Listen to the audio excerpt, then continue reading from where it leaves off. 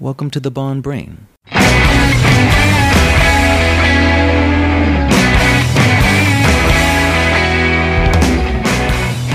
now, without further ado, here's your host, Bud West. Welcome back to the Bond Brain with another look at the Netflix series Spycraft through the lens of a James Bond fan. And last time I looked at episode 1, this time we're going to look into episode 2. And in some ways, this really ties into a lot of the fictional stuff we see depicted throughout the Bond films, in that it talks about assassination. And let's face it, I mean, James Bond's not really a spy. He is more like a special ops soldier. He's an assassin. He's a lot of things, but he really doesn't spy. He doesn't really sit around and gather information. Now, this episode went into assassination, but specifically it went into assassination through the use of poison. And we've seen that in the Bond films. I mean, there's a few situations where we've seen Bond drugged, The Living Daylights, Dr. No, and then we've seen, even in Casino Royale, everyone remembers the scene where Bond's drink is spiked and he goes into cardiac arrest. But how prevalent is poison in the world of real spies? And if you watch this episode, it is really sort of eye-opening, and it's probably one of the more preferred methods throughout the ages. Now, this series goes way back in time and comes up to present day, and it talks about the reasons that they do some of these things and why they use poison. And a lot of that is that there's a distinct possibility that the poison will leave no trace. I mean, and if you think about that, if Casino Royale, if that had been an actual incident, you could very well have believed that, oh my God, this man went into cardiac arrest, he had a heart attack, he's dead, and most people would be none the wiser.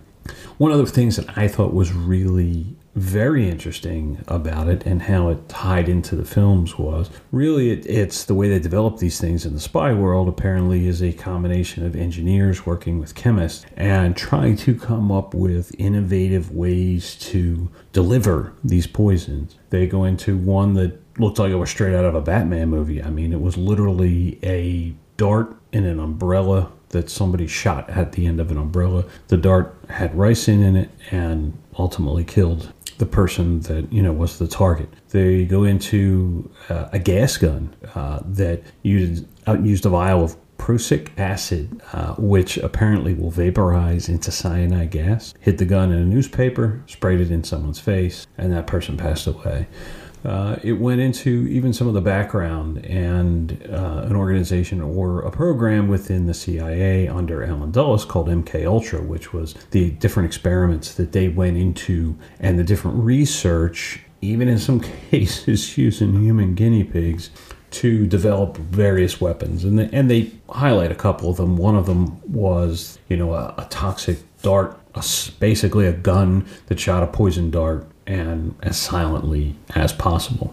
Now, the thing that seems to be one of the things we never saw really in a Bond movie is they actually get into a perfume bottle delivery method that they could use for a viral agent. They spray it on a door handle, you touch the door handle, and then ultimately you spread that around. And it's interesting that they refer to a perfume bottle. I mean, if you lived in the United States, you all remember years ago the conflict over the weapons of mass destruction and were there any, and there weren't any in Iraq, according to, quote, the Dulfer report. Well, I'm the kind of guy that doesn't really believe the newspaper reporters. I think that every newspaper and news source has an angle, whether it's from the right or from the left. Nobody really seems to inhabit the center. And I'm not one to trust reporters to pick and choose the information they pull from government reports. So I actually have a copy of the 9/11 Commission report, and I've read it cover to cover.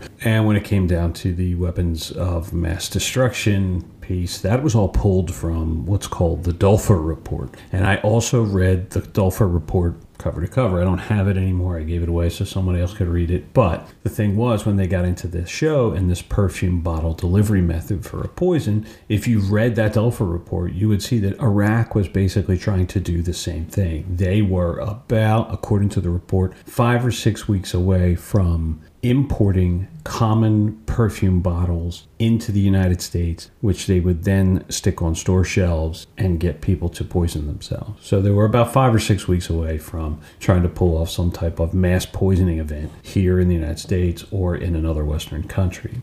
So they really go into that, coating the inside of a hood with poison and pulling it over someone's head so that they inhale or come in contact with the poison. And there were some really unique and innovative delivery systems that they went into. The piece where they sort of differ in most of the Bond movies is, if we look at Casino Royale, we see that poisoning sequence because it's the most recent and the most prevalent one. What we really see there is one adversary poisoning another. But when you look throughout history, many of the examples that they pull in this episode really refer to situations where a government has a traitor who's selling secrets to the other side or has defected, he's running his mouth, he's making the government look bad, and that particular person then needs to be removed. And they go into one particular instance involving thallium, and we know that's the Mr. White situation in Spectre, and that's probably the case in all of the Bond movies where it's presented most accurately as to what generally goes on in the world.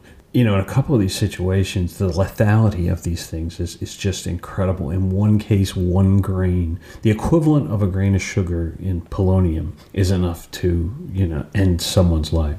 So I thought it was definitely a very interesting episode. I thought there were some Bond ties there. You could see that in some cases in the Bond films, it probably is not accurately represented. And yet in Spectre, it pretty much is. Spectre is trying to silence or get rid of the guy who was one of them and has since, flipped, or at the very least is working against them. So it really even went into the fact that, that this, although we've had, government trials in various nations and things have been shut down, the development or the investigation into new poisons and innovative delivery systems really just continues to this day. So, I think it's a scene or a plot device in a fictional world that you're probably going to see in future Bond movies. Take a look, watch episode 2. I didn't go into anywhere near the level of detail that they present. And one of the things that I really like about this series is they don't just say, hey, this country did this, that country did that. They actually give you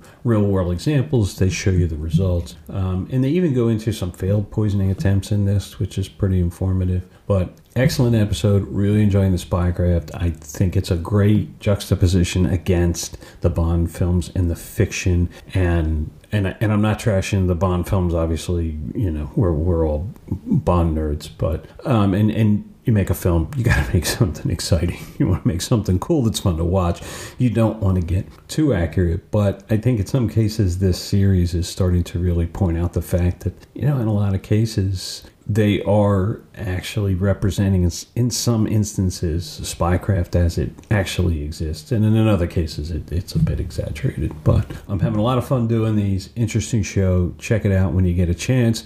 The next one is really interesting. I believe episode 3 is Sexpionage. So, I think we can find 24, 25 films in the Bond series that involve that. So anyway, this has been Bud West with the Bond Brain, and the Bond Brain will return.